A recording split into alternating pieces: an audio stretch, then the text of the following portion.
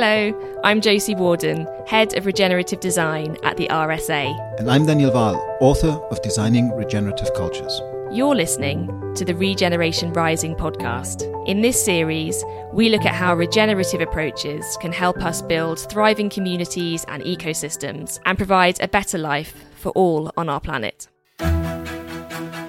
You're listening to a special series that asks how we can build a flourishing future for the long term. This is Regeneration Rising, brought to you by the RSA. Hello and welcome to episode 3 in our 7-part series.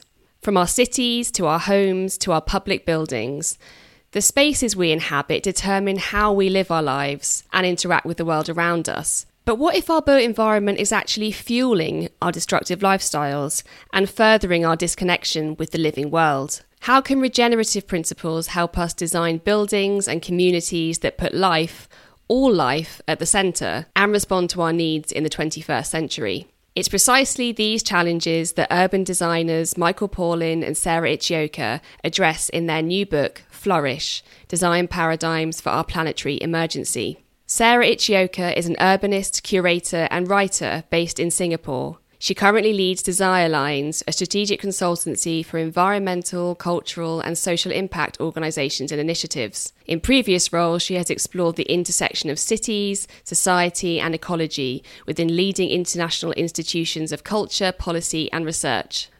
Michael Pollan is an architect and biomimicry expert. He established architecture practice Exploration in 2007 and is co-initiator of Architects Declare, a network of architecture studios that have pledged to help tackle the global climate and biodiversity emergencies. Welcome, Michael and Sarah, and thank you for joining us today. Your new book, Flourish, looks at how regenerative practice could transform the places that we live and work in. What led you to write this book together? Well, it was triggered by the October 2018 report from the IPCC, and that made it clear that 30 years of sustainable design had not got us anywhere near to where we need to be. And we were concerned that there wasn't enough radical rethinking going on. So we reread one of our favourite essays, which is Leverage Points by Donella Meadows. And that led us to think about how we could articulate more clearly what regenerative would mean. And clearly some people had been already talking about regenerative, but we felt there was an urgent need for the broader field of architects and built environment professionals to make that shift from sustainable to regenerative. Indeed. And those of us who are involved in the built environment have an essential role to play in this necessary transformation to meet the crisis of our moment. I think it's fundamentally important to realize that when we're advocating for regenerative design and development, we're not doing this as a purely technical approach. It entails a holistic cultural shift in how we humans see ourselves in relationship to the rest of the world. That's, I think, precisely the place to start, with the humility of all of us having to relearn how to be regenerative in the world, how to fit back into life's regenerative pattern, how to put life at the center, as your definition puts it. And what we would love to hear from both of you, maybe Michael as the architect focused on the built environment at the building scale, and you, as somebody who's worked with cities and in urban design strategy for years, Sarah, do you see any examples, at least on the aspirational side, of architects and cities taking on the regenerative paradigm? Well, what I've found is that there are relatively few, if any, projects that are doing regenerative design in a really comprehensive way. But encouragingly, there are lots of projects that are doing specific aspects of regenerative design, showing that we actually have nearly all the solutions and new mindsets that we need to really make rapid progress in this new way of thinking. Interestingly, I think that when we were searching for examples for Flourish, Michael and I found quite often that there were examples from outside of kind of the traditional architecture and design fraternity that offer fantastic examples of clienting regeneratively. So part of it is looking slightly at the fringes, but I think there are at a local scale, particularly where communities are working in close collaboration with holders of traditional knowledge and Indigenous communities in particular. I think there's very strong potential for a pretty rapid, as Michael has said, a pretty rapid change in how things can be done. But I'm still not seeing it at the mainstream. I think that's what we're finding also, that regeneration is rising around the edges of lots of different sectors, but that we still have a long way to go to get these ideas really into the mainstream, particularly when some industries are only just making the shift to a more sustainable way of operating. So I wonder, could you explain the difference between a regenerative and a sustainable mindset? Sure. So I think there are three kind of key differences between a sustainable mindset and a regenerative mindset when I think particularly about the built environment. And firstly, that is that in conventional sustainability, it's too often been just about mitigating negatives, and we need to get beyond that into a realm of optimizing positives. We're still in a rather mechanistic mindset in the built environment, particularly in our use of environmental design tools. And so we need to move to a much more systemic approach that embraces complexity. And then also we need to move beyond an anthropocentric view. And, if you look at the definition that came all those years ago from the Brundtland Commission, it was really just about humans. And so we need to move beyond that to a bio-inclusive perspective that really embraces the whole planet and sees the whole of the living world as something that we need to engage in. One other thing I'd add to what Michael said is that fundamentally, we as built environment practitioners, as the vast majority of professionals, we're trying to pursue right livelihoods, but currently we're constrained in our abilities to perform in that capacity, to be truly ethical in our practices, simply because of the dysfunction, because our professions are situated at the heart of this incredibly dysfunctional unidirectional economic system that is prioritizing exponential growth as the ultimate driver, or raison d'etre for everything. And so this is why one of the mindset shifts that Michael and I outline in Flourish is the idea of a reorientation of the purpose for our economy and societies towards more diverse metrics, but in particular we highlight planetary health, that concept as developed by the Stockholm Environmental Institute and the Rockefeller Foundation, instead of pure growth. But so often we are, I see this with my clients and my collaborators all of the time. We're still operating within the confines of a late capitalist, growth-orientated system, and until we can break that, with the great assistance of wonderful guests like Kate Raworth, who I know you're going to have on this program as well, visionaries like her, I think the rest of us are. I frankly feel the rest of us are going to struggle.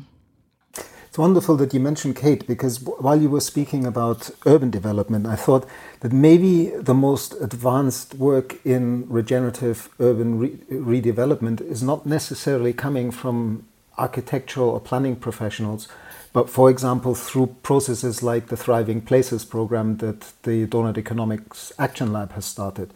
And that brings me to this question in general, that I think we're dancing around scale here a lot, with regard to at what scale can we actually affect this transformation in a way that is really adapted to place.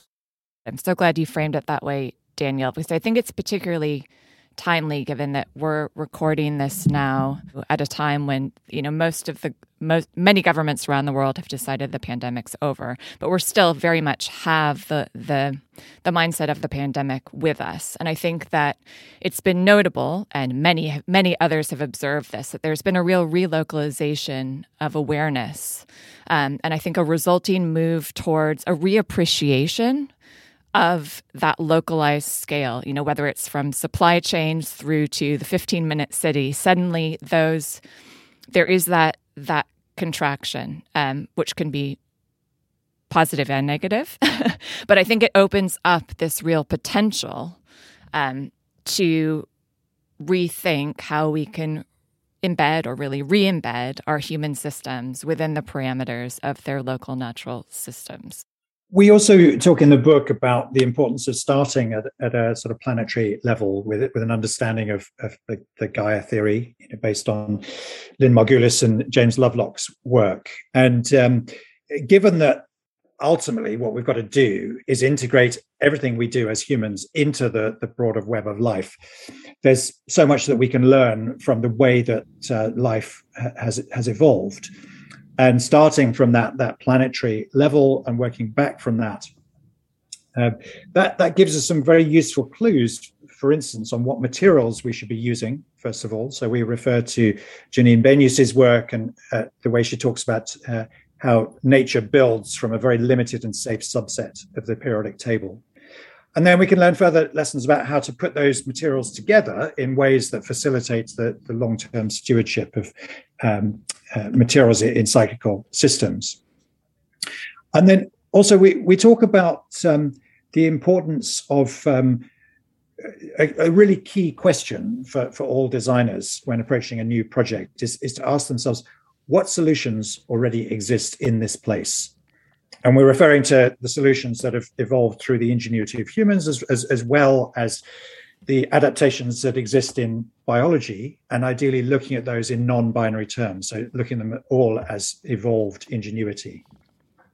And I think, Daniel, there's this concurrent possibility now for us to not only, completely reimagine systems as fully embedded within the web of life that sustain us, but also to think about how that breaks down, say, colonial ways of thinking, right? Because so often this idea of conquest of nature was wedded to an idea of subjugation of specific other categories of humans.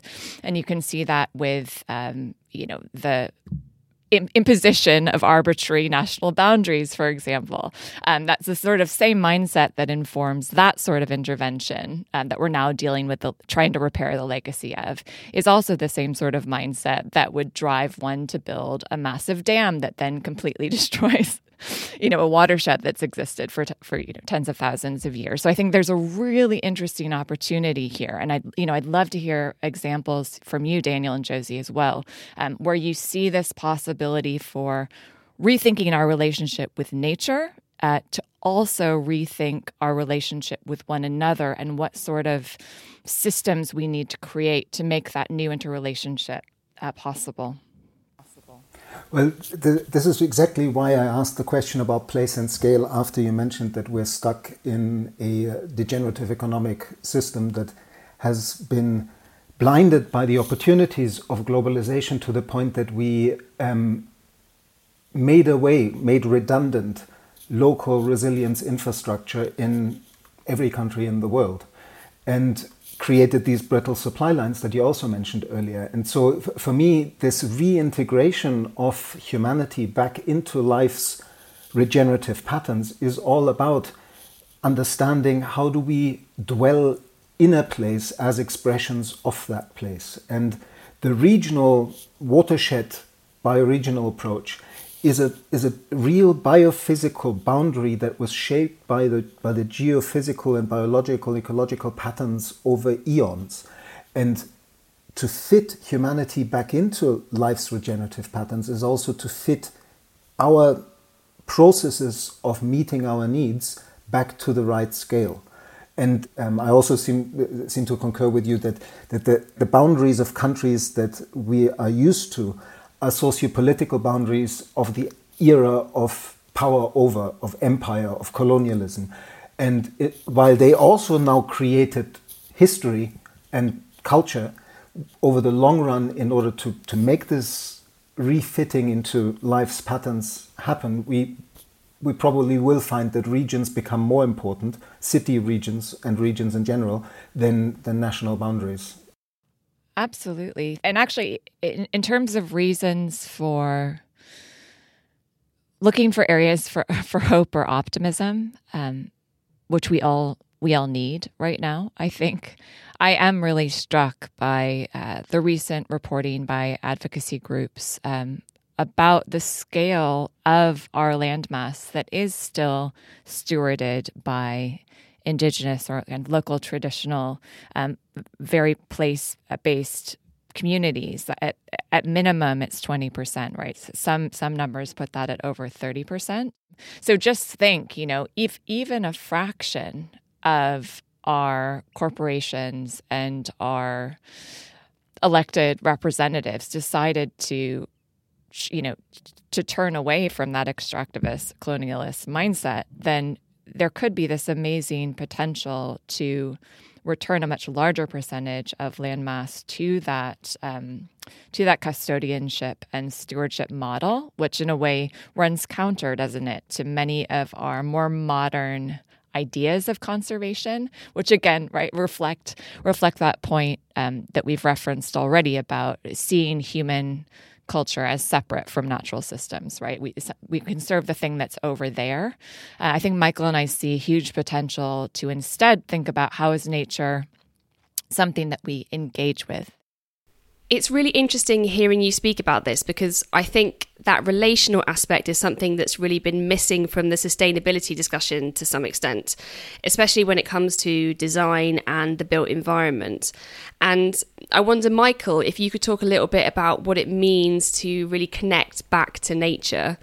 What are some of nature's ways of working that we are part of, but perhaps we've forgotten?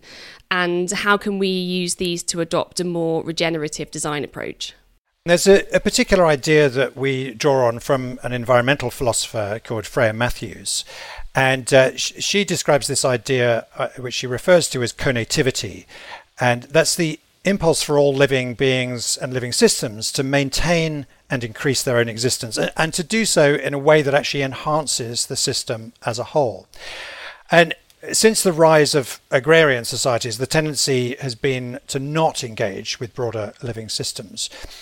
And what we're proposing is that there is much to be learnt from applying this principle to designing the built environment, asking ourselves, how can we inhabit places in a way that engages with the conativity of the whole system? Or to use more straightforward terms, how might we design the built environment so that we have a net positive impact and we get to the point where we are actually co-evolving as nature?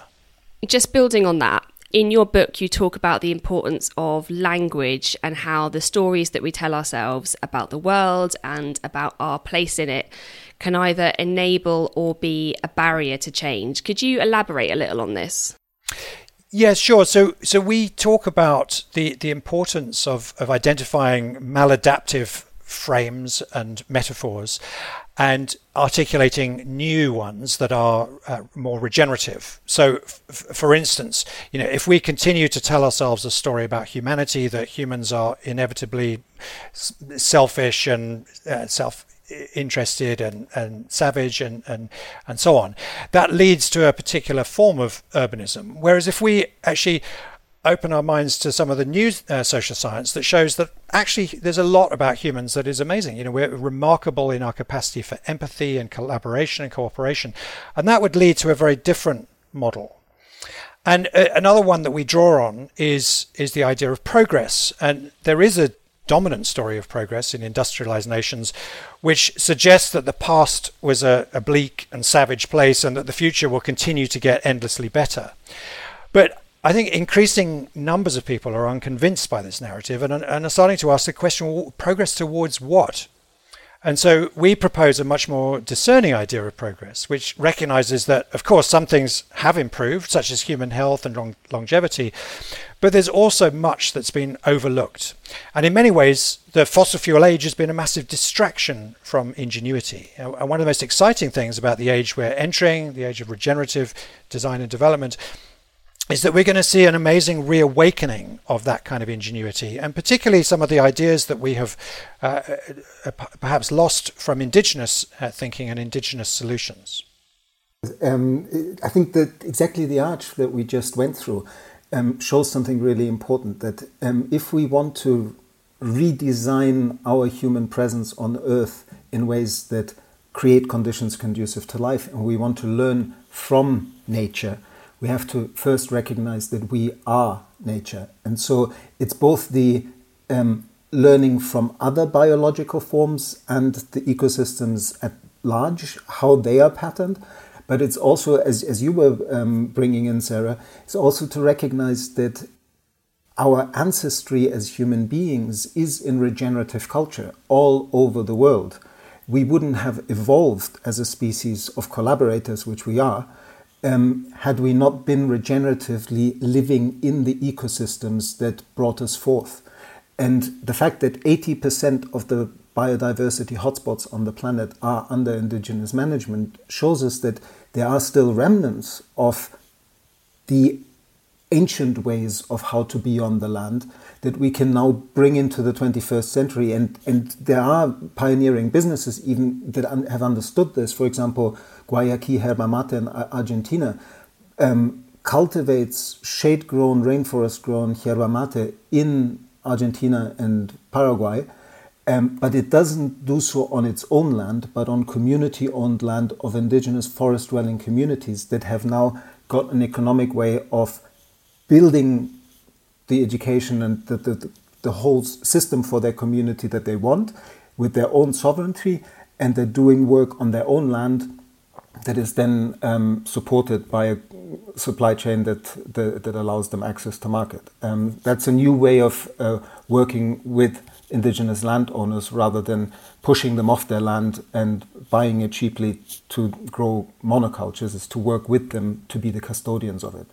That's such a wonderful example, Daniel, and it brings us back to the point that you made earlier about how we need to think about regeneration, the scale at which we can start. And I think it is often a case of just starting where we are, right, and engaging with the communities who are where we are. One point I just want to make to clarify what I would say is my position, or I'm pretty sure Michael's in my position about the relationship to Indigenous communities and Indigenous knowledge. I think it's very important that these terms and the communities they might represent not be co-opted. I think sometimes there's a risk of using shorthand in that way, and it's much better instead to think, as Daniel's presented it, as in terms of this is all of our histories. Some of us are further removed or further estranged from that experience of having been able to live more harmoniously in concert with the land. I also think it's very important that we hold accountable those who adopt quote, regenerative terminology to describe their businesses or services, which you see happening more and more every day now. You know, can we hold them accountable? Are they truly making a net positive impact to the web of life? And I think this is why the work you're doing, Josie and Daniel, the work that centers meaningful examples of what regenerative culture looks and feels like in practice is so important. Yeah, I mean, I think where we started with the humility of saying we're still learning into this. That's, for me, a good measure of if somebody's selling you regenerative as the new thing on the block, just as they sold circular or smart or lean or sustainable before, I would always be careful. And the issues around sustainability and how that has been co-opted, and even the mixing of the somewhat insidious UN development agenda of dividing the world into underdeveloped and developed nations and setting up a whole context for economic globalization. I think it is important that we see that this co-option will take place, has always taken place, and is taking place right now with regeneration as well.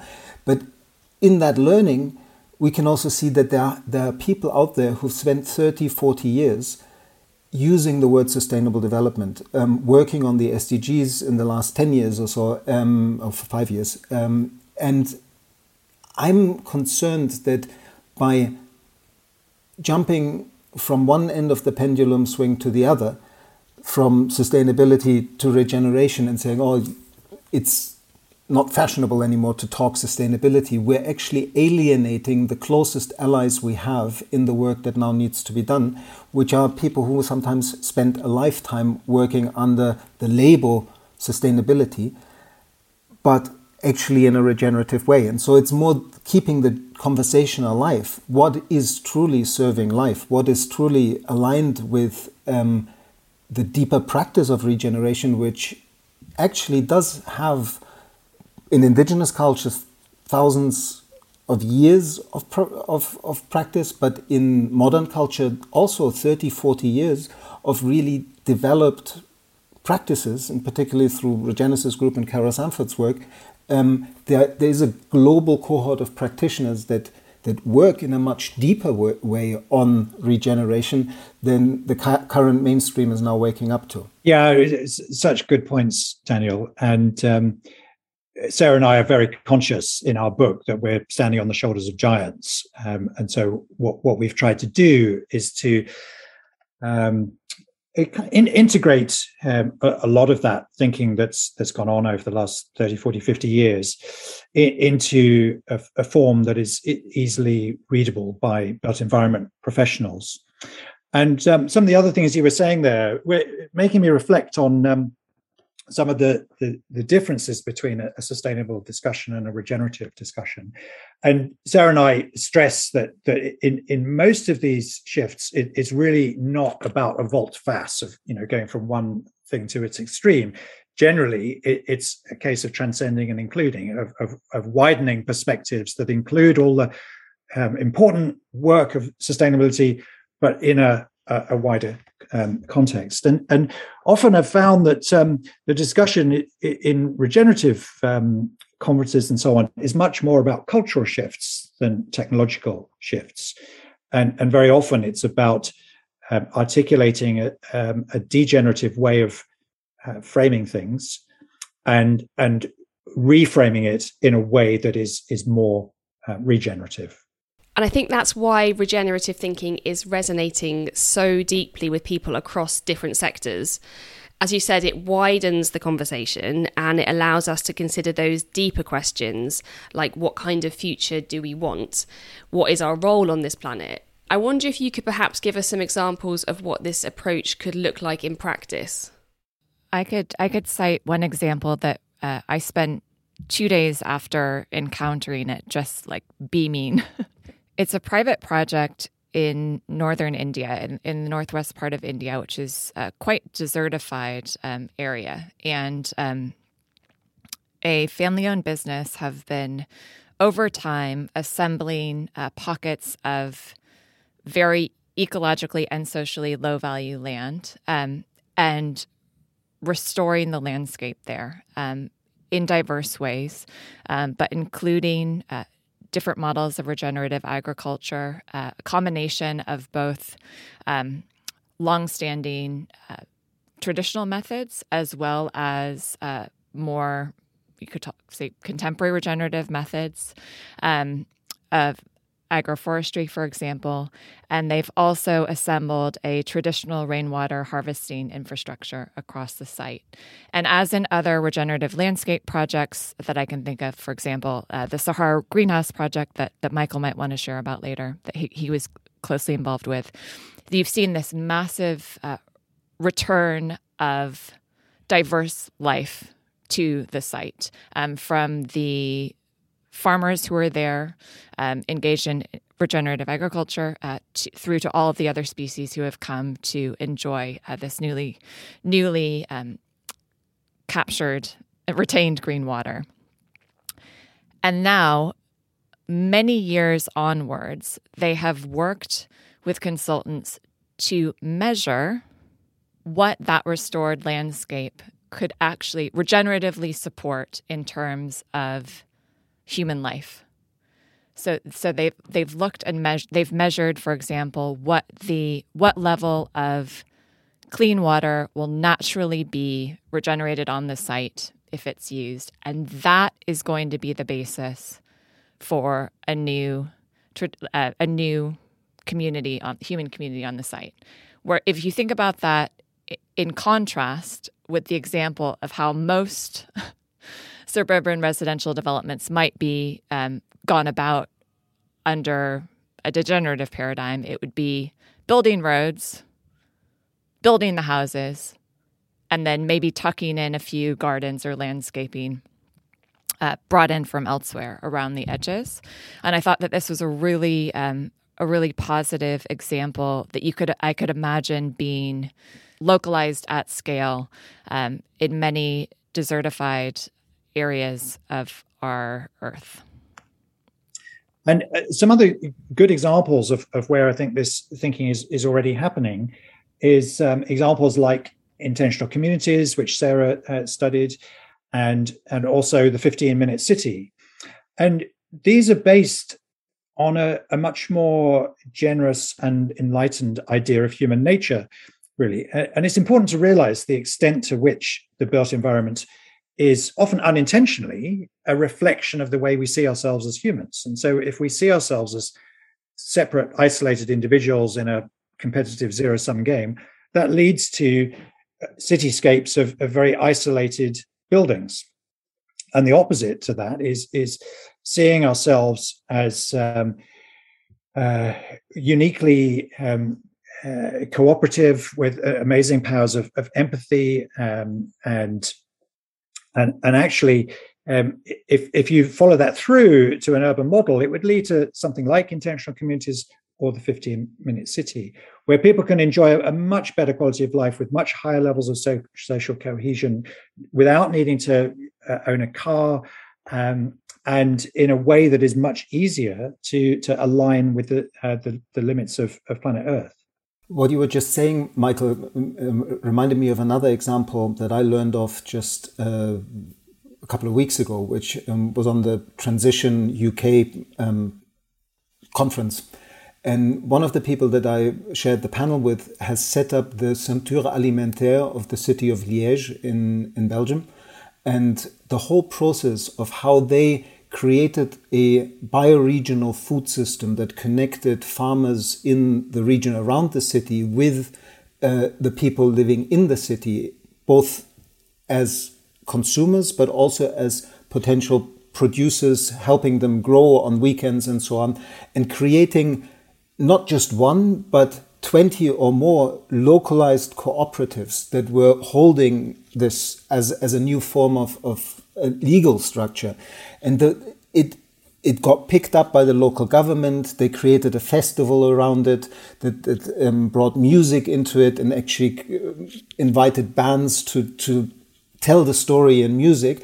And so suddenly it became a cultural creative process that went far beyond just food, but created community, created local economy. And it's those kind of trans-sector, like taking it all out of the boxes. We have a water problem, we have a food problem, we have an economic problem, we have a climate problem, and saying, no, wait a minute, we can respond to this in an integrated way.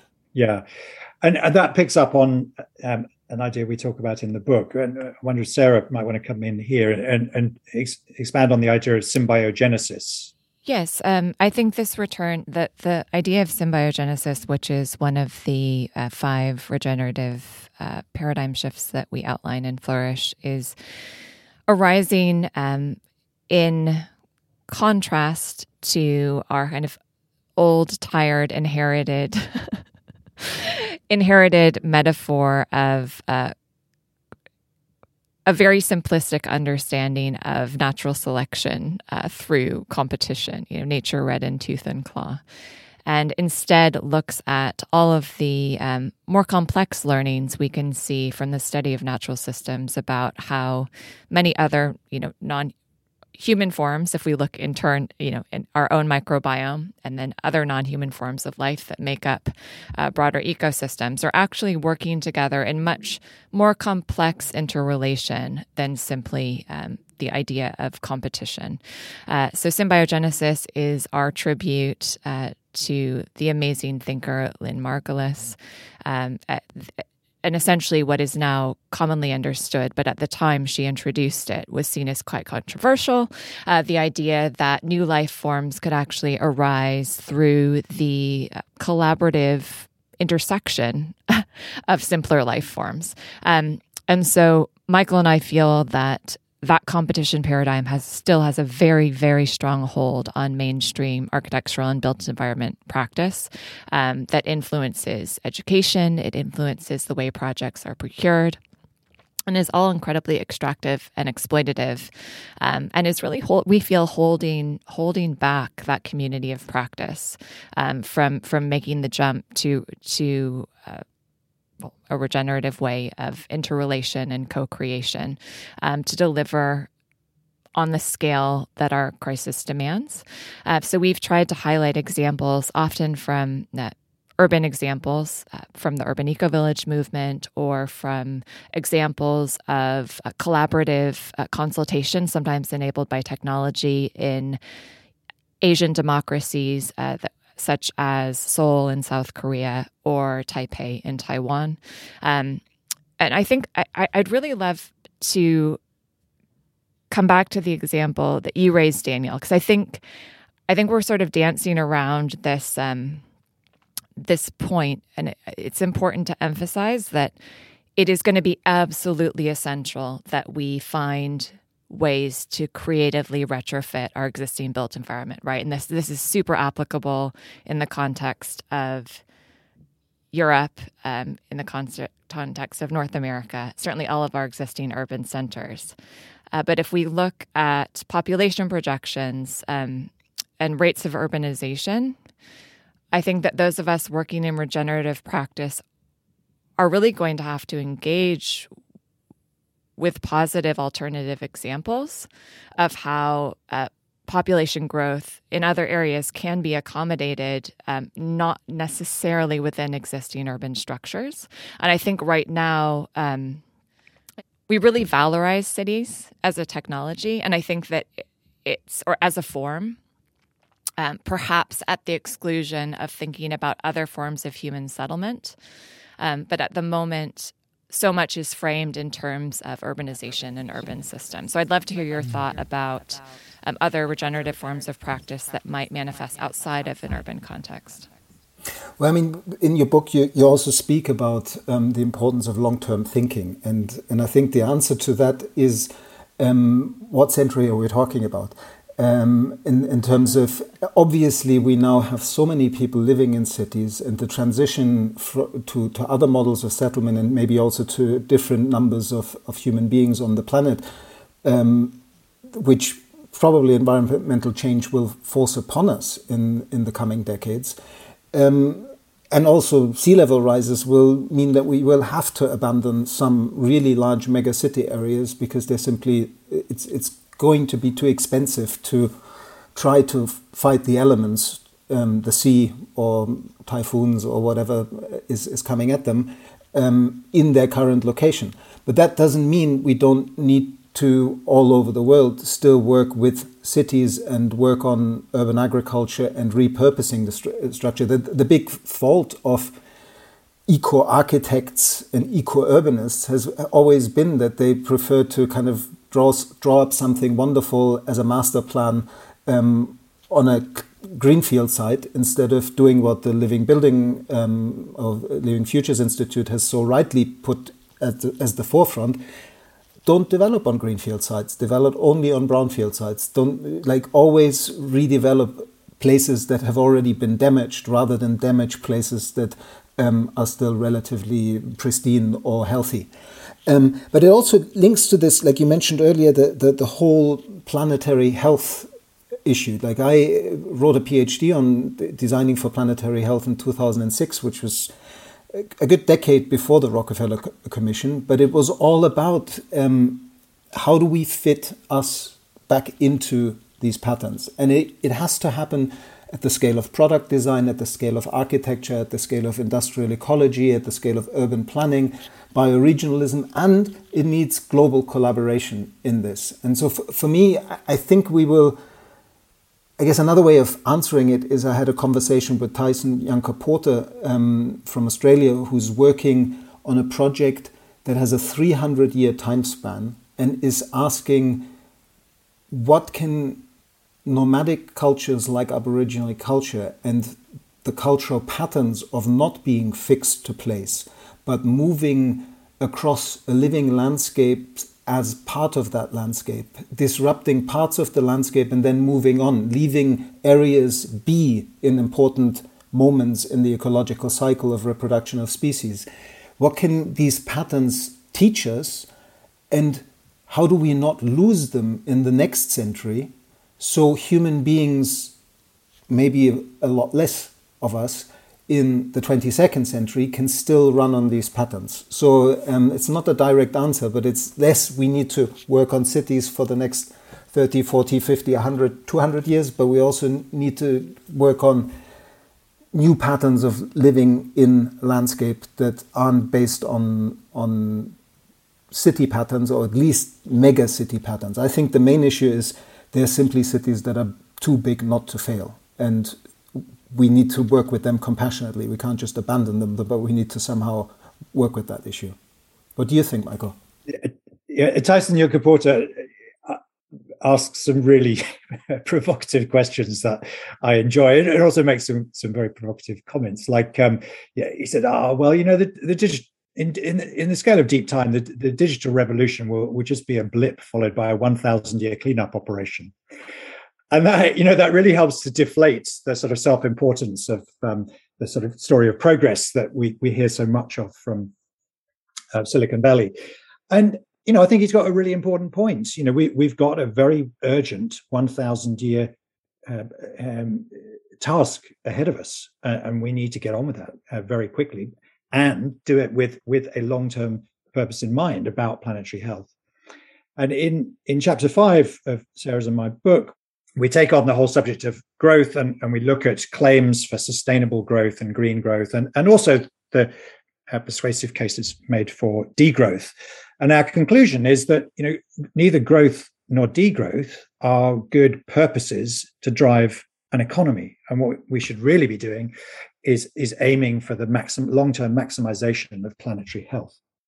Michael, you co-founded Architecture Declares, and what we've sort of been skirting around a little bit, Sarah mentioned it in a couple of comments, is the degree of urgency and the degree of realism of what kind of collapses of systems around us we will now go through because we've basically committed to it in terms of climate change and cascading ecosystems collapse and so on. How do you dance with this? These ever louder voices that it's too late and that we can't do anything about this anymore. And at the same time, you're both clearly still very committed that we can navigate through the eye of the needle.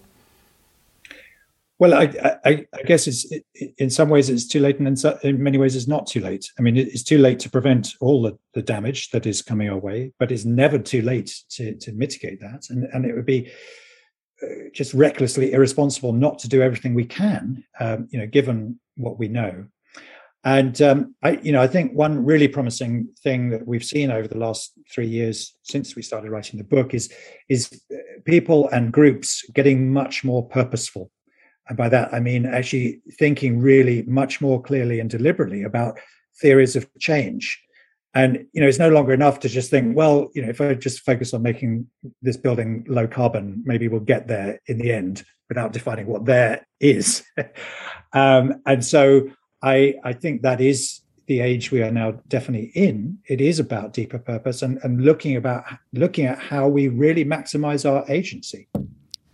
In addition to that, I think that there's a very, very strong role to be played by those who are working on the political advocacy side of things and trying to resist the degenerative forces that are currently dominant in the world. But I think that it's equally that work needs to be complemented by the work of many others who are working to birth the new systems that can come and that can rise up to take their place. I was recently incredibly moved by a quote from one of the founding members of the Gesturing Towards Decolonial Futures project, Vanessa Andreotti, who I referenced earlier. And she has shared a Brazilian saying about conditions of flood. which, to paraphrase, is only when the water reaches the level of your bum do you have the possibility to swim. And I think that there's this, as we reach these tipping points of understanding the scale of the changes that we, or dominant systems within our cultures, have unleashed, that there will suddenly be this new opportunity for all of the amazing work that people like you, Daniel, are doing, or that the RSA is building a community around, will suddenly just become the evident thing to do. And I think that if we go back to the idea of a longer term perspective, I'm really grateful to scholars like David Graeber, who's an anthropologist, or David Wengrow, who's an archaeologist, who've helped. Recently, it's so wonderful that so many people are reading this book, The Dawn of Everything, of giving these insights to many alternative ways in which we throughout human history have been.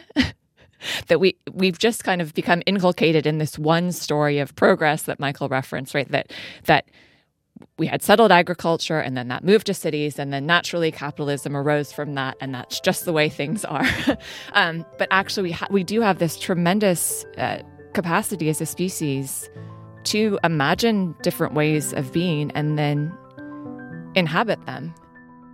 It's been just wonderful to have this conversation, and I want to really commend you for your wonderful book, because it's simply beautiful, and it means that a lot of people will find an entry point into this exploration we've just spent an hour taking deeper. And once you have the entry point, you can spend the rest of your life joining the Regeneration Rising.